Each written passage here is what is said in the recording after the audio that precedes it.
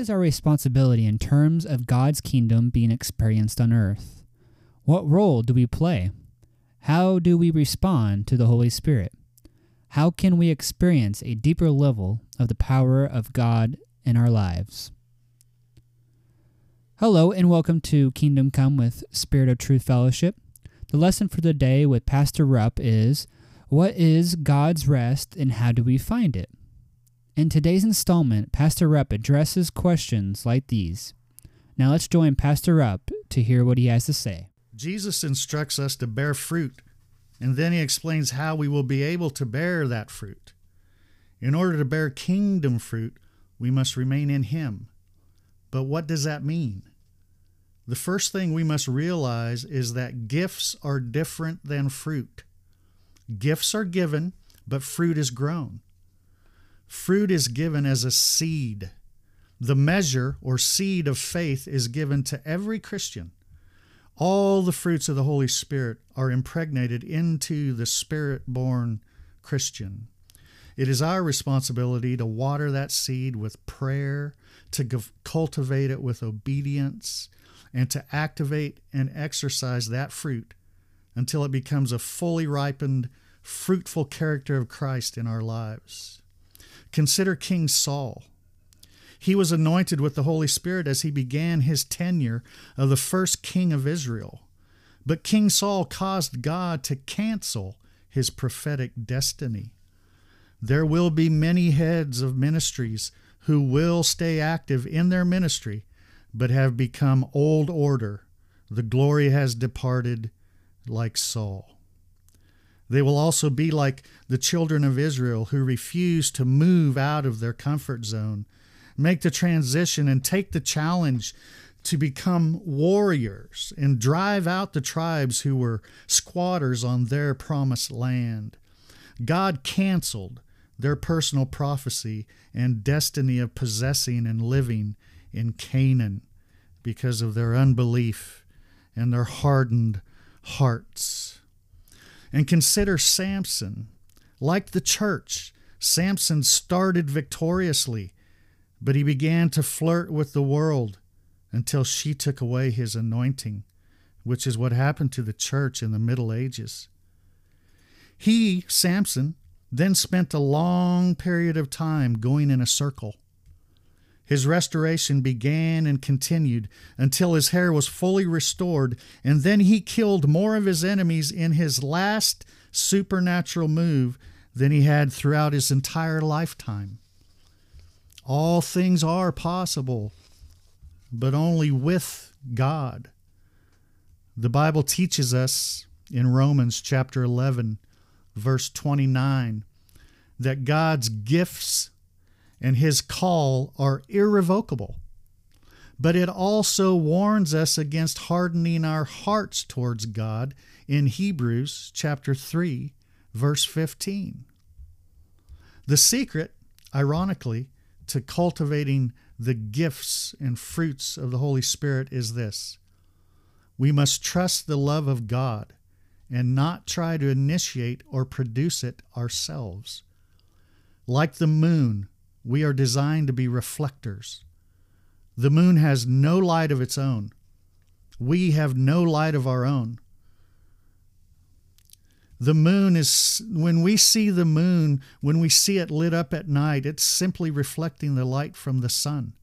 In the same way, we reflect the love from the Son of God. Apart from him, Jesus, we can love no one. As Jesus teaches us in John chapter 15, verse 5, saying, "No branch can bear fruit by itself. It must remain in the vine. Neither can you bear fruit unless you remain in me."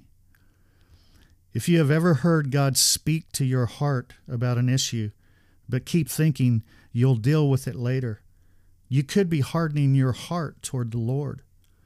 If you are delaying to submit to his will, you are risking being able to obey him in the future concerning the matter. We must not test the Lord in such ways. Scripture describes how the Israelites, through their disobedience in the wilderness, tested and tried God for 40 years. It explains how the errors in their hearts caused them to go astray and become hardened towards him.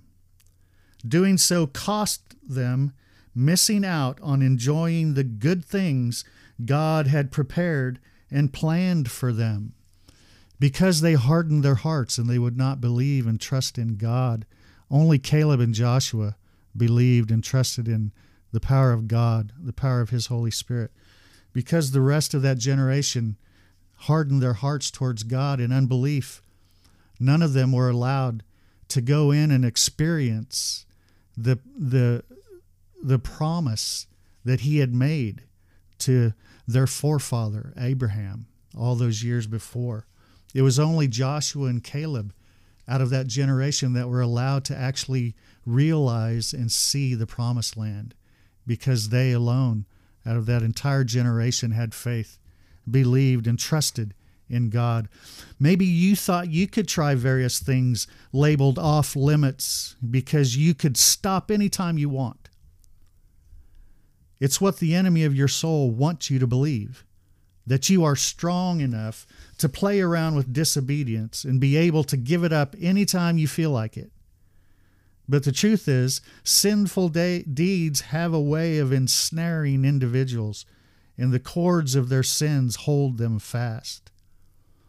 Proverbs chapter 5, verse 22 says, "The evil deeds of a man ensnare him. The cords of his sin hold him fast." In Psalm 40, verse 12, David describes how easily this scenario can happen to an individual. David says, "My sins have overtaken me, and I cannot see." Anyone who has battled a besetting sin or any kind of addiction, whether it be alcohol, drugs, cigarettes, pornography, chocolate, whatever the obstacle is, if we ever try to convince ourselves that we can stop of our own power sometime in the future, we might find ourselves in a situation where we are completely unable and we are even blind to what we are doing and the effects, blind to the effects that living in that sin, that habitual sin, is having in our spiritual lives. Our spiritual eyes can become blind. Take this opportunity, this very minute, to make things right with God. Don't risk losing this moment when your heart may be softened to obey him. Don't take for granted you'll have another time to do so. Remember, Jesus our Lord, who sends us the Holy Spirit, who is our power, who is our might, who is our life. He himself said, apart from him, we can do nothing. We must remain in him. If we are to bear kingdom fruit, we must remain in Jesus. Thank you, Pastor Rupp, for that enlightening message. Entering God's rest is in some ways counterintuitive. Jesus commands us to be obedient, but at the same time explains that we cannot be obedient without his Spirit within us. Anything we try to do for the Lord without him supplying the ability will end futilely. Faith is not as easy as it might seem, because even faith is a gift from God. The bottom line is this: saying that we trust in the Lord and actively putting our trust in the Lord is not always the same thing.